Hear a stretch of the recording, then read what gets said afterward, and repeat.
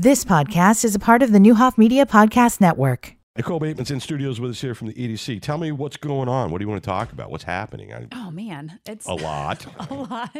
It's just, I think it's a really exciting time for the community. We've seen some really great economic development successes, not just here in Decatur, but in the region. And then we've got these opportunities through several federal grants that we're involved in to really bring home some dollars to complete some ecosystems that I think are just going to really take the region to the next level. So it's exciting, but I'll tell you, there's a lot of work and it's a heavy lift to even get the applications in. Yes. Right. So I think, just talking about grants, and I noticed this on social media this week, when organizations get grants, they are for very specific things. So you write for a grant. You mean if I make a comment on Facebook, you can't just change everything and do what I ask? We don't just get a bucket of money to spend how we want. So they're very specific and very prescriptive, and which is fine. But then if you find an opportunity where those grant dollars could really be helpful in your community, then you apply for them and hopefully you receive them and you implement them. Yeah. But they come with very tight restrictions. Yes. So we're thankfully the Economic Development Administration through the Department of Commerce at the federal level, some of their grants are very open to the ideas and what we feel would best impact our community. So we're able to implement that, but there's still some very strict parameters around them. Yep. So it's cool. It's just a different type of activity than our EDC has been involved in the past, but I really have enjoyed the collaboration and partnerships. And the nice thing is when you put this type of effort in, even let's just say we don't bring home dollars, which I don't think is going to happen. I think we're going to bring home a lot of money. The practice and going through this and then getting everything in order, then to be able to receive funding perhaps from other sources. Makes you better for the next time. Good. Yeah. How much help has Congresswoman Budzinski been in this process? Super helpful. Yeah. And I heard her interview with you a few weeks ago, and she is very familiar with the recompete effort. I mean, she's just really in tune with what's going on in this area and what our opportunities are, and she and her staff have been super helpful. There's been this shift, and I know that your position isn't a political one, but there's been this weird thing going on recently in politics where it's like, well, I'm going to brag that I don't bring anything home, and we're a donor state. We're paying more federal dollars in than come back. Mm-hmm. They're not going to not spend it because you don't get an earmark for your district. It's just going to go somewhere else. I agree. Right? I think that's silly. I mean, if the money is out there to go get it. Yeah, it's not like it's not like if you just sit out, they're going to go, oh, well, you're right, we won't spend that and return it to the state. That doesn't happen. No, and I think at the end of the day, if you have an opportunity where those dollars can be impactful in your community, you should for them. There are dollars. There are dollars, and you know what? There are a lot of dollars, and there I think are more coming. And so that's why it's really important that communities are just prepared and they have their act together, which we've been working on for many years. And that's why I think we're seeing some of these successes. And then how big a role does everybody playing on one team, factor into that? I mean, because you've got the huge. city, you've got Richland, Yes. you got the Park District, you got EDC, you got the county. There's a lot of different bodies that it's easy to sort of get silos. I feel like we're better than that today. We are. And what's interesting is in both of these applications we're working on right now, they want to see a demonstrated history of collaboration. So it's not just enough to say, hey, we we're get on the same along, team. right? It's show us where you have been effective in working together in the past and what were those results, because they want to make sure that if they're going to invest $70 million and $50 million respectively, through these applications we're working on, that those dollars are actually going to be impactful because you have a community that is really good at being impactful. Yeah, and we are better. I mean, I really, I've been doing this a long time. Some of it's anecdotal, some of it's behind the scenes, some of it's, I feel like there's a lot more of that today than there was 20 years ago. Mm-hmm. I think so too. Yeah. Yep, which is really beneficial. And it's a testament to people, it's not always easy. Everybody's got different priorities and everybody's got looking out at their backyard, and I get all that. It's just sometimes easy to build up walls you don't even know are there.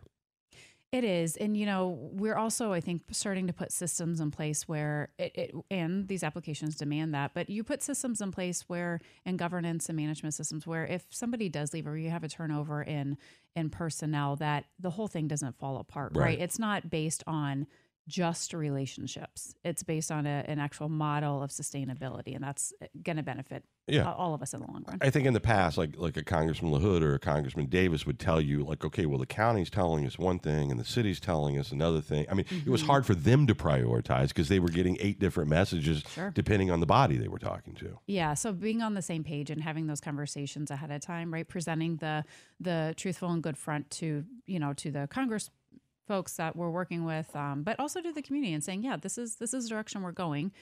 Let's get on board, right? And I think since we've been doing that, we're literally starting to see that pay off now by the funds that are being, implemented in the community. So I was driving out north of Richland the other day, or heading out that way to get to the interstate to go to Champaign. Industrial corridor. Oh my God! It's like if you're not there every 30 days, you go through and you go, wow, it's unbelievable. It's exciting, and that's knowing where some of those projects are going to eventually start to build. Right, you're seeing that right now with the Nova feed, so that's coming up, and there's other projects that'll be in that area as well.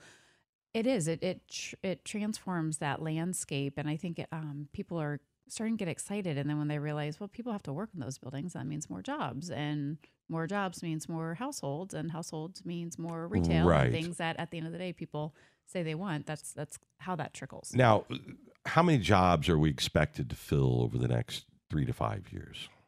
I mean, ballpark. Thousands is what will be available. And how many of those will be people hopefully getting retrained or going through workforce development? How many of those will be people maybe moving to the community? I mean, is there any sort of ratio that goes with that? There's, there is, and off the top of my head, I will say it's pretty balanced. I mean, because of the automation and the technology that we're, seeing in a lot of these companies that are interested in coming, the skill sets are the demand for that is greater than probably what we saw 25 years ago. So having the ability to be retrained or reskilled is really important, which is why we're writing for some of these grants right now, because we know that that's going to be an important component of making sure we have the workforce that can fill these jobs. And we want to make sure that those jobs are taken, by folks that are here in the community that are wanting to work here and stay here. But we also have to be prepared for people who want to move to the community. That's a good thing. It is a good thing. And so we're also working on, housing and apartments, and you can't ignore that. So we have a lot of balls in the air, but they all, you have to juggle them all at once, because if you drop one, the rest aren't going to work either. So, all right. How optimistic on a scale of 1 to 10, doing what you do, knowing what you know, knowing all the pitfalls that a lot of this stuff may or may not. Sometimes it does. I mean, things have to align. Yep. On a scale of 1 to 10, how optimistic are you about, the next 5 years of our future? I'm a 10 out of 10. And I know some people are, whatever. She's always so positive. But I'm serious. I mean, think about, we were having the same conversation, 9 years ago when I started at the EDC, right? As community marketing. It's like, okay, it's your job to get people to start thinking differently about the community. And it was what most people said was an impossible job, right? But when you start changing mindsets about how people look at their community, and we start talking about our wins and our successes, we start bringing home more wins and successes. And yes, we talk about this often. There are always going to be things to work on, and we should continue to work on them. But look how far we have come, not just in economic development, but quality of life in the past decade. So yes, it is a 10 out of 10, because we're going to do it again. Because if anybody says we're not, then, tell me why we're not, and then get helpful in making that happen. But yeah, I think that what we've done, fairly recently, I think we've always given the critics, a bigger soapbox than they probably occupy, but social media has made that to where just everybody can weigh in on everything. But I still think that those are folks that live everywhere, globally. Oh, yeah, it's not unique. And it's nothing unique here. And it's also, their voices are way more amplified than their numbers. I just think it's a pity party that people love to do. I mean, every time there's an act announced at the Devon, everybody's got to weigh in on their, none of them have ever booked a musical act in their entire life or had to pay, that stuff has just always been there, always will. You can get caught up in it, or you can just keep moving forward. Just keep moving. And you know what? We are moving forward, and just look around. There are so many good things happening. Yes, we have a lot of work to do, but you know what? that work is being Take the done, wins. and we are taking the wins. And so, yeah, I'm a 10 out of 10. I think our future is super positive. There's a lot of things happening in the background. Again, we can't talk about them yet. I know that frustrates people. It does frustrate people, but just trust me. I mean, great things are happening. Great things are coming. Everybody has to do their part, though. Can I ask a quick, because you just got to get out of here. Okay, real quick. We're seeing a lot of retail pop up, a lot of stuff that maybe I can't understand what all this big stuff happens, these programs, these grants, but I drive around and I see big national chains, Cold Stone, Five Below, on and on, Bella Tire. What is that an indicator of, and what can a regular person just driving around, what does that say? It says that there are people are making more money and they're spending money in the community, and we're finally hitting their metrics, which is good. They also see that, wow, this is a community that is doing things well, and jobs are coming, and right. So those national brands, they don't go to places out of charity or out of, well, that seems nice. You have to meet their metrics. And if you start meeting their metrics, they're really going to be retail in more of their locations in your area. And that's what we're starting to see. But again, it's the jobs, and then retail follows household. So they're coming because of that. All right. You should be that creepy little kid from Poltergeist. Once they're here, you can just do, they're here. Right. Like, is that a great image that sticks in your head for like 40 years?